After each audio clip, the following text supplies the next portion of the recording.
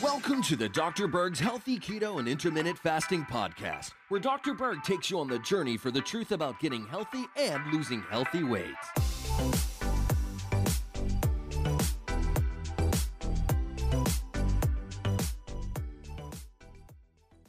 I'm not sure that you know this or not, but intermittent fasting can potentially greatly improve your sleep cycles, your circadian rhythm. Now, inside your brain, you have a circadian clock. And when I'm talking about circadian, I'm talking about certain rhythms, okay? It's a timing mechanism. The name of that clock is called suprachiasmatic nucleus. Now, this clock, which is located in the brain, is highly influenced by eating, temperature, stress, light, and darkness. So when the temperature is cold, guess what? You get hungry. When your body is stressed, you're not going to sleep. If there's too much light, it's going to inhibit a hormone called melatonin, which is going to keep you up. In the wintertime, it gets dark, so we get this spike in melatonin around like 6 o'clock, and some people are ready for bed. Oh, and as a side note, if you haven't subscribed to my channel, click that red subscribe button and that little bell icon to get notified of the upcoming videos, as well as the live Q&A, which I'm going to be doing several times a week. Now, the times that you're not sleeping, or let's say you're traveling to another part of the world where you have jet lag and the time zones are off, your appetite majorly goes up in a big way. And eating in general creates a stimulation of your organs, especially your liver and your muscles, and that's going to keep you from sleeping. Also, a diabetic, which usually has a problem with insulin, has a higher incidence of sleep apnea, okay?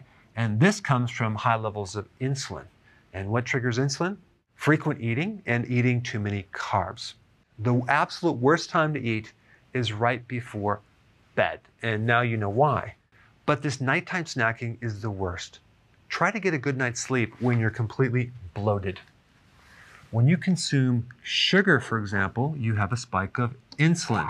Now, here's the thing. When insulin goes up, you're going to feel tired. And this is why diabetics, for example, after lunch need to take a nap.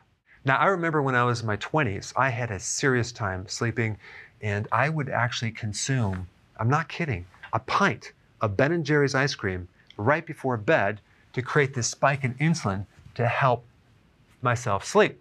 But here's the thing, I would wake up feeling groggy and puffy. So even though I would actually induce like a sugar coma, I would wake up just as tired as when I'd go to bed. So frequent eating actually confuses your brain because you're creating stimulation to the brain constantly. But on the flip side, when you start fasting and you do intermittent fasting, your organs have a chance to rest. Your brain can actually heal. And guess what's located in your brain? The suprachiasmatic nuclei, the circadian clock.